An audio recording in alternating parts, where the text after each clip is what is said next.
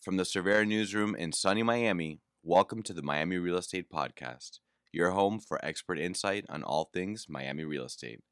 I'm your host, Omar DeWint. Let's get started.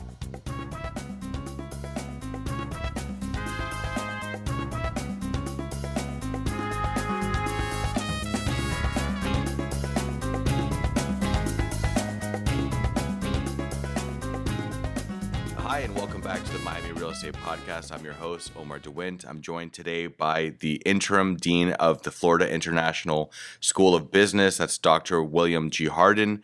Dr. Hardin, how are you? Great. Appreciate the opportunity to be here. It'll be a lot of fun. We'll talk about Miami. We'll talk about real estate. Talk about business. Yes. All those things are, what we do here. Absolutely. And did I get your title correct at the front? Right. Yes. I'm the interim dean of FIU Business, and I was the founding director of the Hollow School of Real Estate.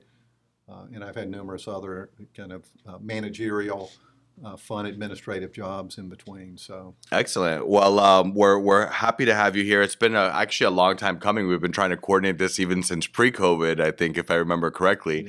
But specifically, we wanted to have your insights as we talk about, like you said, real estate, business, but also education, which is a sort of interconnecting glue and is connected into real estate in many ways. And one of the most, I guess, obvious ways for our audience of real estate professionals and the consumers they serve, and that's through property values, in a sense. You and your team recently commissioned a study that was actually looking at charter schools, right, and charter schools in general, and you had some interesting findings there. So I wanted to start our conversation by giving you the opportunity to sort of introduce that study to us in the overview. Sure.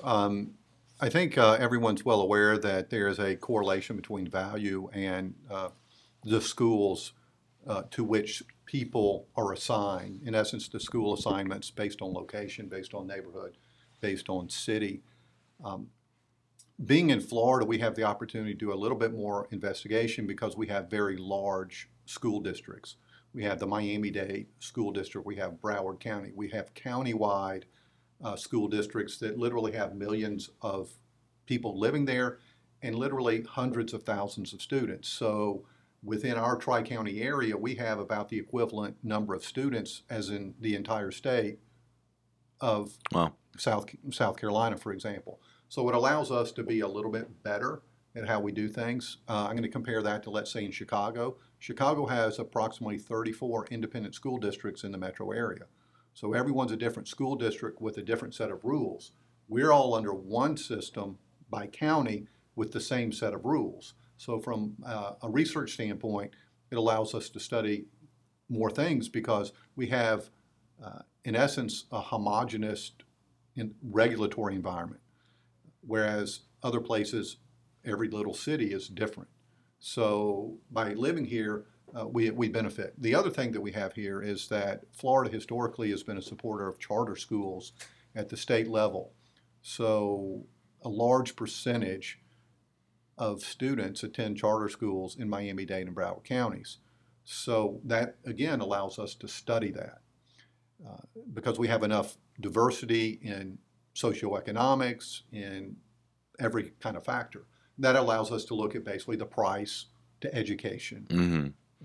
Question that everyone has. Sure. And the other thing that's beautiful about, from a research standpoint, is that in the state of Florida, each school gets a letter grade, A, B, C, D, F, okay? And that letter grade is used by the real estate community when they're marketing products or marketing homes or marketing, new developments. So it's part of what's used. Sure. To signal quality. So the question then is, what's the price effect? What's the value effect? So of course we're able to confirm typically the correlation, the better the school, that there's a price premium. But we wanted to take that and also look at the charter side, because the charter side is about choice. It's not necessarily about quality, it's about choice of education. It's about learning techniques. It's about control and governance as much as it is the quality side. So people choose a charter school for one of two reasons. One, that's the better school of the options they have. Or two, it teaches or it has some type of programming that they benefit from or they want their child to benefit from. So it allows us to look at those two factors. So the question is it simply the governance structure, or is it the fact that maybe in one area you have a charter school that's an A-rated school, but the school that my child would be assigned to would be a B or a C level? So, and in that case, okay, so in that case, would the charter school's grade offset, let's say, the B or C of the Right. assigned So school? what we find is that the quality factor is always there. So the better the school that you have, the price premium will follow that. When we look at the charters, what we find is where the charters really show up. If you just say, is a charter going to signal a perhaps premium? Sure. Well, it signals a premium if the charter school is a better rated school than the assigned school.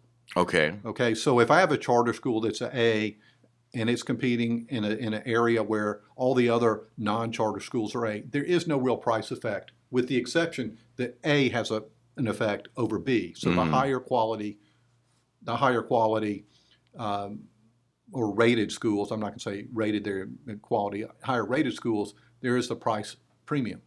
So when you look at the charter schools, you find the premium over above anything else when they're, just like everything else, when they're competing against the ones that are rated less, let's say a C or a B. Now, why is that important? It's easier to create a charter school than to create a school within the normal guidelines for Broward County and or Miami-Dade County. Okay, I can be a sponsor of a charter school. I can have they're nonprofits that sponsor and create the charter schools. There are charter schools that are created based on different programs like construction. So that gives me the flexibility to go in there and create a charter school, perhaps in an area that doesn't have the highest rated schools, and that might benefit the area. Increase the. So let's talk about, the buzzword that people may or may not want to talk about, and that's gentrification. Sure. Okay, so part of the way this could work in that scenario is someone could go in there, a group, under the auspices of the state, which allows charter schools, following their rules, to create a charter school in an area that may be undergoing gentrification, where there's been little investment in the public school system because there haven't been children there, or just it's an older area, it's being revitalized, and they can do it much more quickly. So what we wanted to do is, in essence, look at, is it simply the charter school or is it the quality? So the truth is the quality is the dominant one, and then the charter school just has the value when it's really associated with a lower rated school. Interesting. And the beauty of the charter is it's easier, it's quicker, it's easier. Not saying it's very easy. We can easily set up charter school, and so you see that in some of the new developments where they're actually building charter schools into those developments. And so, as you were doing your study, were there any areas that came to mind for you that you thought, hey, if I were looking to, of an area that was prime for this sort of the injection of a charter school to help increase the value, or that maybe was underserved? Were there any neighborhoods that jumped we out? didn't look at that, but I know some of the people who were in the charter school arena have real estate backgrounds. So if you talk to some of them, part of what they're doing is actually staking out areas, providing the infrastructure for the schools, because in essence they lease the buildings to the charter schools. So you see that happening, and there's a benefit to that community at times. But I think it plays into a bigger kind of policy issue within education, because people want to talk about charters versus non-charters versus traditional schools. And I think what the takeaway would be is, you can improve the values or the correlation to values by improving a school or a set of schools, whether it's via charter or whether it's being run by the typical county school system. It's simply the quality. Sure. It's simply the rating. So it's not necessarily one or the other, whether it's what you learn in the charter schools or how it's taught, although that's kind of part of the political component, is to do that. I think in the bigger picture, what we show is if you want to benefit the real estate community, or if you're looking to see what benefits the real estate community, the number one thing is to have the quality schools, because the quality schools are going to attract people willing to pay a slight premium to be in those areas. Mm-hmm. So the question is,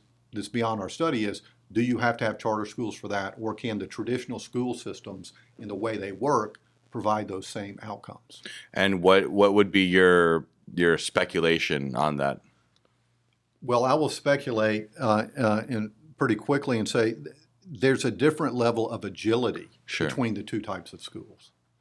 Okay, so when you're talking about a large school system versus perhaps an operator of a charter school, Mm-hmm. which has some financial backing but is very agile. They're not looking at what's happening for 300,000 kids. They're trying to say what happens for this elementary charter school that we just started that has 400 students or 500 or some number.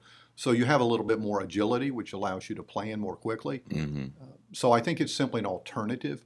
And I think part of the way it works today is that it does provide experimentation, agility. It provides the opportunity to do things more quickly. I think we'll figure out over time whether that's sustainable. Sure. And, we didn't really look at really the policy and where it goes. And I mean, that's a subsequent study we're doing. Well, speaking of, and we wanted to kind of stay away from the kind of the politics of the course. issue, not because we don't want to address it, but because the question is it one type of school or the other?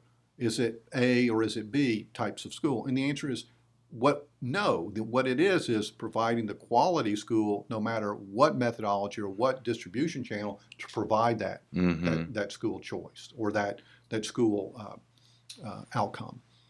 I like it. So the quality is key. So the quality, what drives it is quality. So if someone says the charter school is driving the value, I'm going to say, is it driving the value, or is it driving the value because the schools with it competes directly, those ones that my child would be assigned to, are not performing as well as this one does? Sure. And I would say our study shows that it's really the comparison in whether that was a charter or a regular traditional school. If it's having those outcomes and is meeting those outputs demanded by the state, then the market doesn't care. Sure.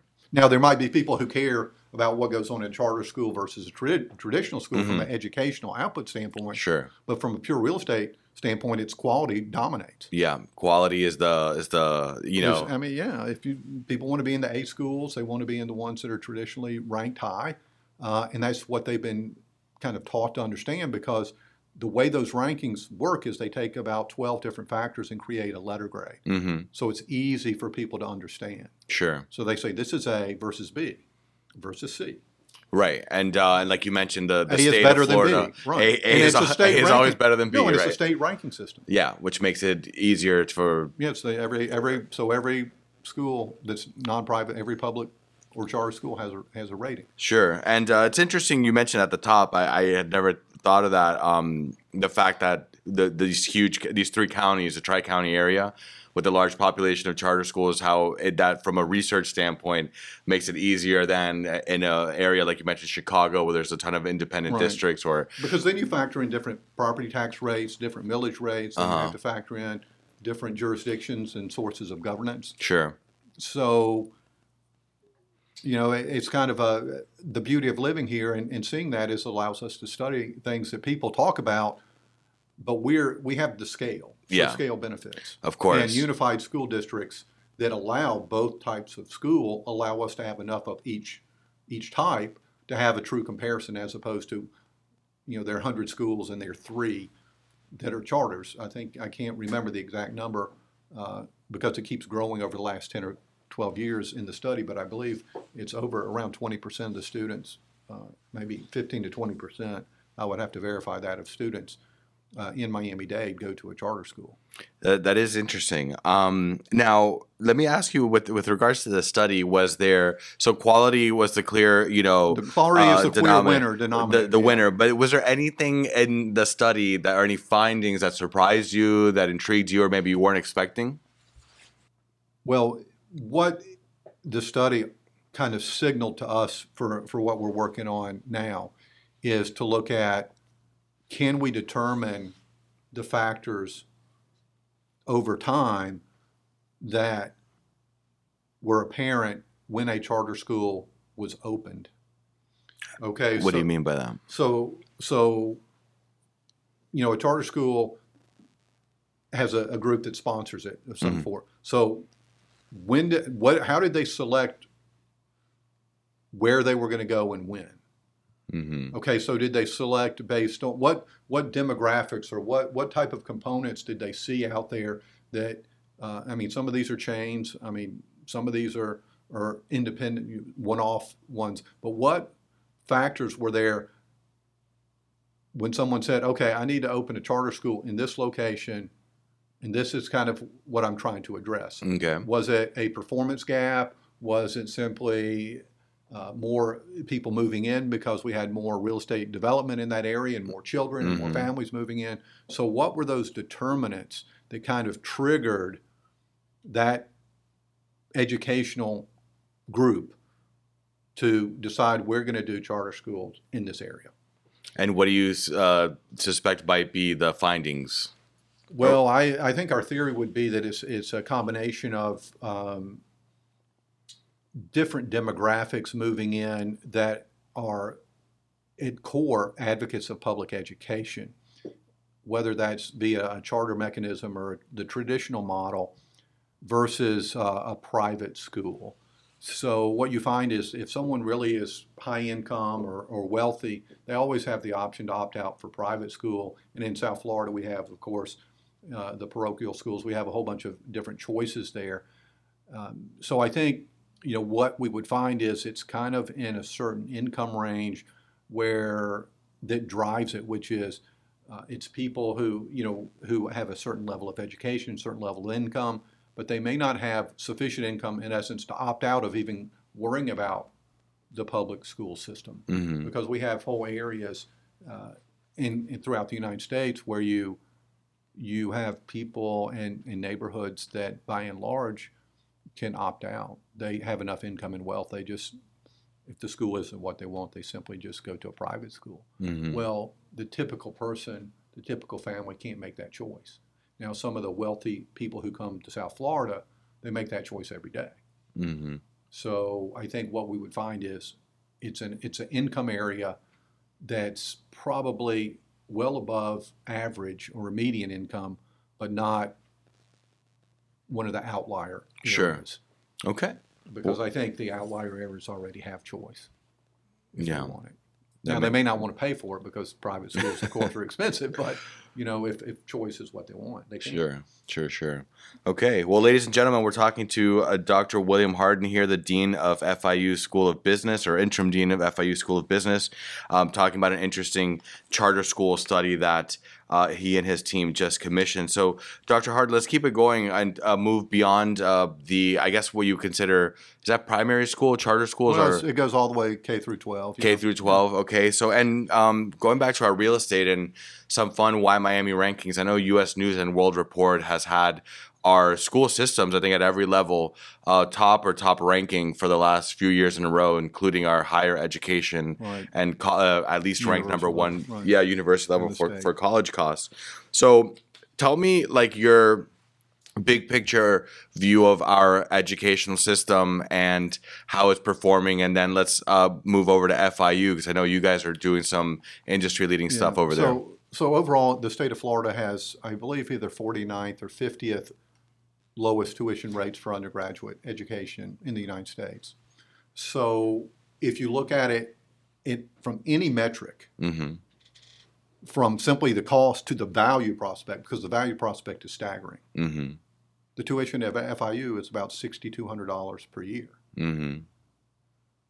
for a world-class education, right, with people who are scholars, people who are educators, who are known throughout globally for what they know, what the research they do. So within the state of Florida, we have a staggering value prospect for people who go to our public schools of higher ed throughout the state, not just FIU, but all the schools. That long term is a competitive advantage because it provides more opportunity for everyone to become what they want to be, to study, to become whatever they think they can do, and not be highly indebted. So FIU is predominantly or has a large portion of our students that are first generation students. We have a large percentage that are Pell Grant eligible students. These are people who come in and they really transform themselves and perhaps their families by coming to a school like FIU. One of the highest rankings that we have that we don't really talk about is related to bringing people into our mix and actually having them be successful. And the way they measure that is the change in kind of household income. So students come from a household income that's in the, let's say, bottom quartile, and then they in essence graduate up to a household that's in the top quartile. So why does that matter? It matters because we're basically an immigrant community. We bring people in from all over the world. They're all over the socioeconomic spectrum, but we provide that opportunity for everyone. So we're one of the schools, top schools in the United States who provide that outcome. So when you think about what is transformative, the transformative is you come in and all of a sudden you figure out, you learn something, and it allows you to take a career path that provides access to almost any other alternative choice, simply because you have a better ability to pay for it, to earn money, to help your family, whether they're your parents who may not have been able to become educated, or whether they're in another country, or whether you're just any type thing. I mean, one of the things that people forget is that Florida is a new state. Yes. Miami is a new state. I always have a trick question. I say, what's the largest city by population in 1890 in Florida? And the answer is Key West. Okay.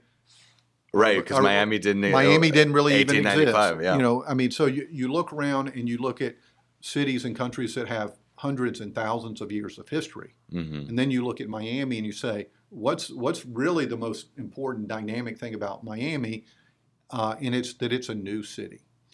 That means we don't have legacy issues that are problems that might have been problems for 100 years or 120 with regard to infrastructure and things like that. It means that we're innovated. It means that we're not wedded to the way things were. Now, that can be a negative because we don't have the institutions that other cities and countries have to support philanthropic activities, education, things like that. But it means that we're kind of always thinking about the next new thing. Sure. So the beauty of that is that FIU's created itself. FIU has gone from just an idea about 50 years ago to what is called an R1 school, a Research 1 school, meaning one of the top research-oriented schools in the United States. Wow. It is one of the largest schools. That's all great. Large is good. Big is good. But what FIU's done is actually even more important is it's big and it's good. It has high value and high quality. The hardest thing to do in education is to have a lot of students and still be good, still have a value prospect. Because we can always be good if we're elite and we only have a couple students.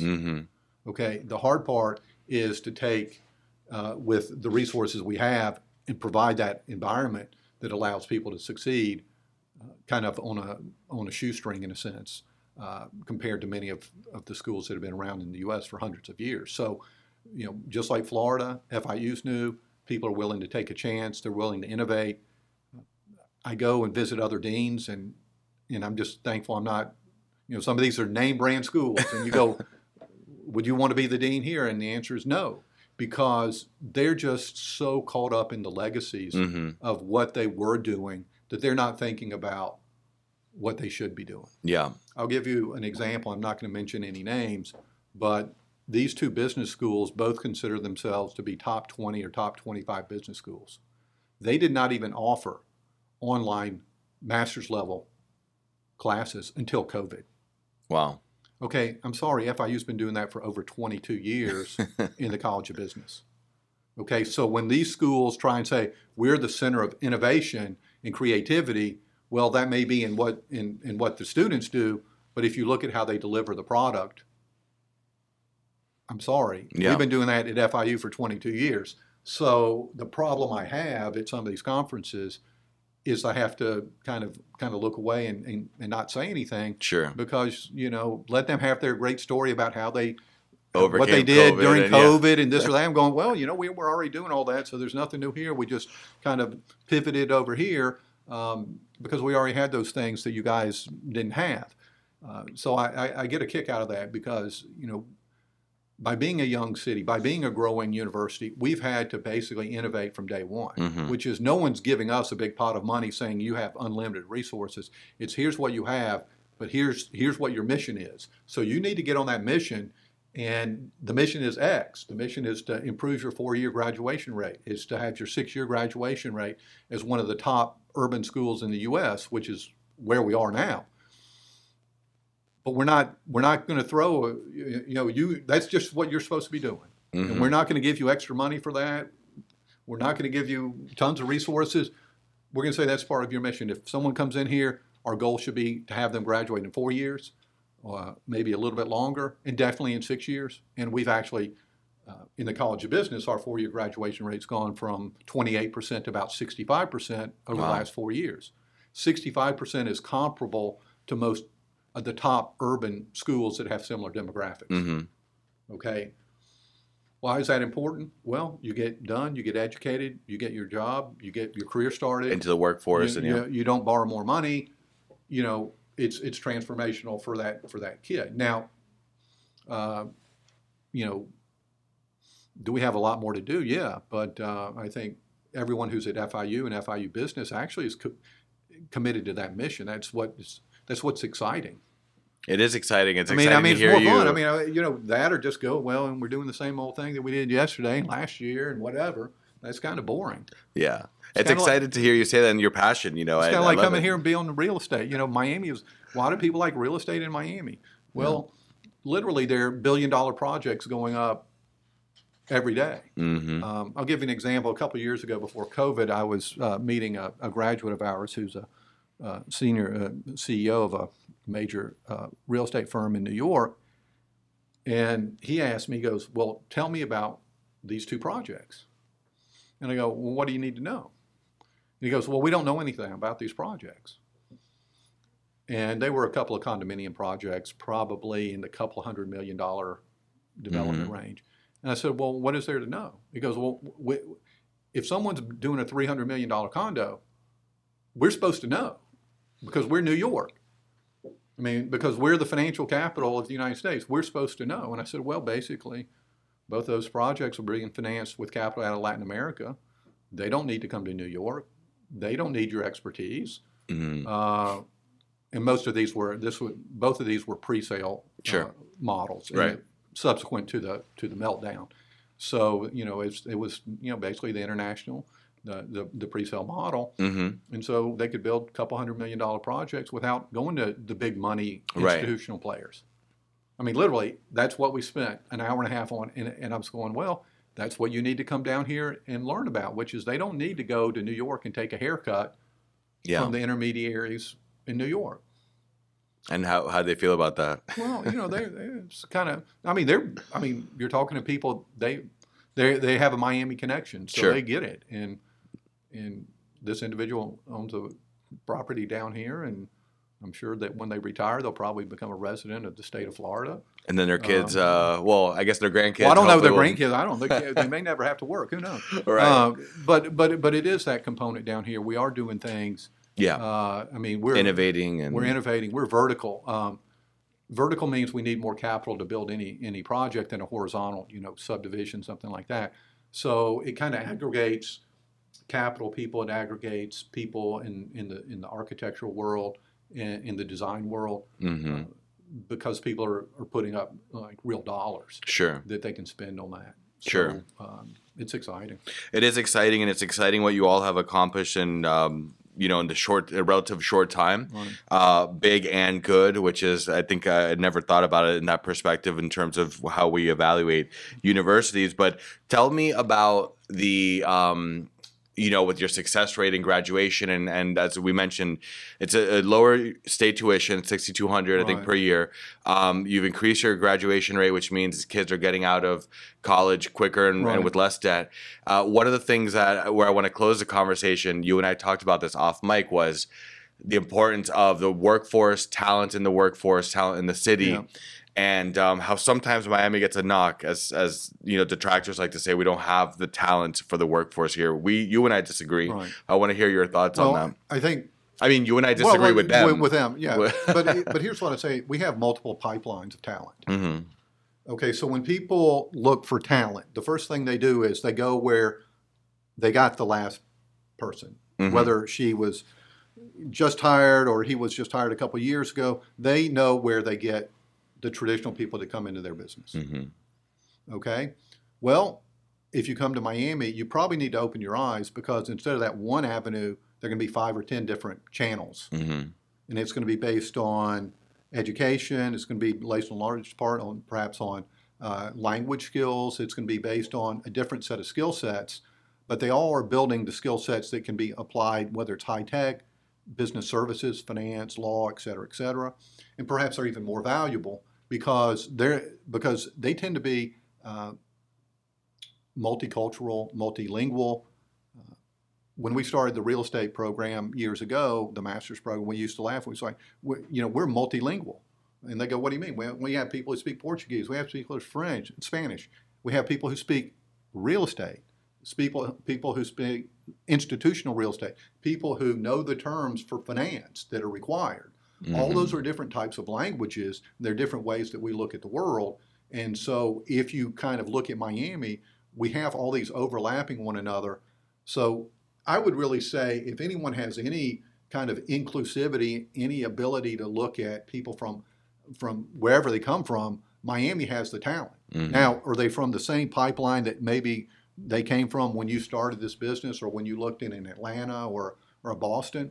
Probably not. They're probably a broader pool of people who can do the skill set, and you just need to get over the fact that the pool is going to be a little bit different. I mean, we're from everywhere here, so if you have to be from one place, you're going to have a problem here because we're from every country. We're from all over. And probably better suited for this post-COVID world where the globalization and you can work from anywhere. And so you were mentioning earlier, the ability, let's say, to speak with a developer, a coder, or business in another country, but have that language. Right, have that understanding of the cultural connection. You're going to be better off as a member of the talent workforce here than because somewhere part of what is holding tech back. Mm-hmm. Okay, it's not the tech side; it's the application side. It's the interaction with business side. It's how do I take certain skill sets that might benefit, whether it's fintech or real tech or different areas. The only way we're successful in that business is to really know the business that we're going into or that we're servicing. And we may be disruptive, or we may simply make it more efficient. So the hard thing that all the tech areas especially have is to merge the tech skills with the business skills, with the marketing and the applied skills, which is, that's a great product. Okay, but how does it really work, or how do we actually get it to work? And then once we sell that product, how do we manage that account? Mm-hmm. And guess what? If that account is in Brazil, we need someone who speaks Portuguese. If they're in, most of the other countries in Latin America, they need to speak Spanish. Mm-hmm. Okay, so you need to have that ability to get with the people who are using the services, the technology, the software that you're creating. Because guess what? I just got a new phone just the other day. Mm-hmm. I had my old phone for 8 years. Okay, it's taken me 3 days to figure out how to get my Garmin to sync with this phone. Okay, yeah, and I'm not. But you can probably take great pictures. But I'm not I can. But I'm not a technophobe. But what I'm saying is, those are the issues that come up. People want to pick up the phone. I'm in business. I run my business. I might speak fluent English, but I might be more comfortable if I speak my native language. Mm-hmm. Okay, so I'm going to pick somebody up and I'm going to call in there. And if that person is bilingual, we can have a better rapport. Mm-hmm. So that young person could speak Spanish, Portuguese, English, know about coding, know about how the software works, know about how it fits in together, and add a lot of value. Mm-hmm. Simply because that's what they've been doing their whole lives. Sure. That's what you do down here.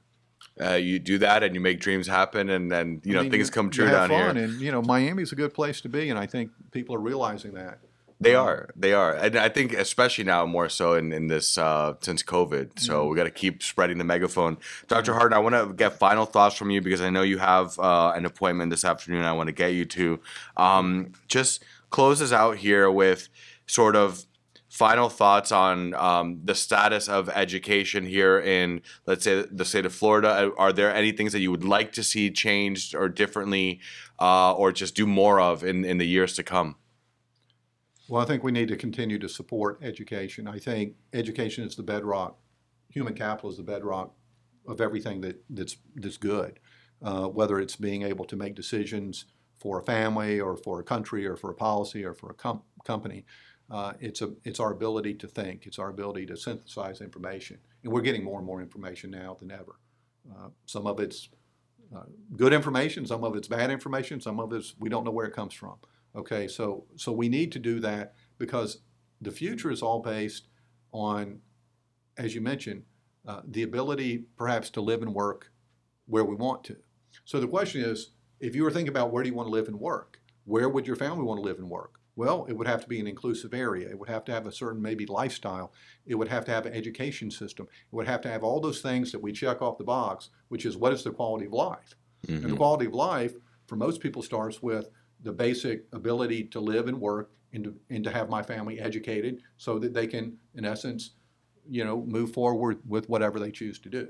So I think we lose sight of the big picture when we don't put creating, maintaining, and investing in human capital right at the top. Mm-hmm. Now, yes, I'm in education, but I'm worked in business. I've done other things. I will tell you, having a workforce or having a workforce that can be trained is essential to business, and it's essential to creating wealth, is creating jobs, creating opportunity. So we need to do that. I think the state of Florida is committed to that. I think we've done well. Just look at the state system in Florida. We have some excellent we're so much better than people think we are in the state of Florida. I'll just put it that way. I mean, people, when I was growing up, you go to Florida, what? To visit your grandparents. Go to Disney World. Well, when I was growing up, Disney World wasn't even built yet. Okay, so, but as a child, it was built. So you would go do that. You would go visit maybe your family who was in the citrus business or doing something like that. Now you come down here because we have all those businesses, plus we have high tech, plus we have fintech, plus we have healthcare, plus we have a business environment that is very attractive to firms that can be where they want to be. Sure. Okay, yes, it's great, Silicon Valley, but Silicon Valley is untenable for the average employee, even if they're making $250,000 a year. Mm-hmm. Okay, so you only get $200,000 in Miami, but you live a lot better. Now, the problem is, for Miami, is that Miami is still inexpensive for many global cities and some of the major cities in the U.S., but it's still expensive relative to probably about 70 or 80% of the U.S. Yeah. So we're creating an affordability issue that everybody's aware of with regard to housing. But I think we're smart enough somehow to figure that out. I mean, I think we're enough pro-business and enough smart people who are going to get on that. It's not going to happen overnight. We'll get there. But I think we'll get there. And I think certain parts of Florida are not as costly as South Florida. And maybe, people may not want to think about it, but maybe Miami becomes a little bit more expensive. And, that's just the way it is because of geography as much as anything else. So, what do you need? As my father told me one time when I was a kid, he said, well, the only thing you're ever going to get from me is an education. That's the only thing I'll guarantee you, which is I'm going to make sure you're educated. And if you're educated and you can't do anything with that, then that's on you. It's not on me. That's true. So if I'm the state of Florida and I make sure that you have the opportunity to be educated, then it's not on me any further on that. It's on you to take that education and make the state a better place. I like it. We're going to leave it there. And this is a great place to get a good education and make the state and country and the world a better place. Ladies and gentlemen, this was a conversation with Dr. William Hardin, Interim Dean of the Florida International University School of Business. Dr. Hardin, thanks for being here. You guys are listening to the Miami Real Estate Podcast. I'm Omar DeWint. Until next time, folks, remember that here in Miami, the future is always bright. Take care. From all of us here in Miami, where the future is always bright. Until next time.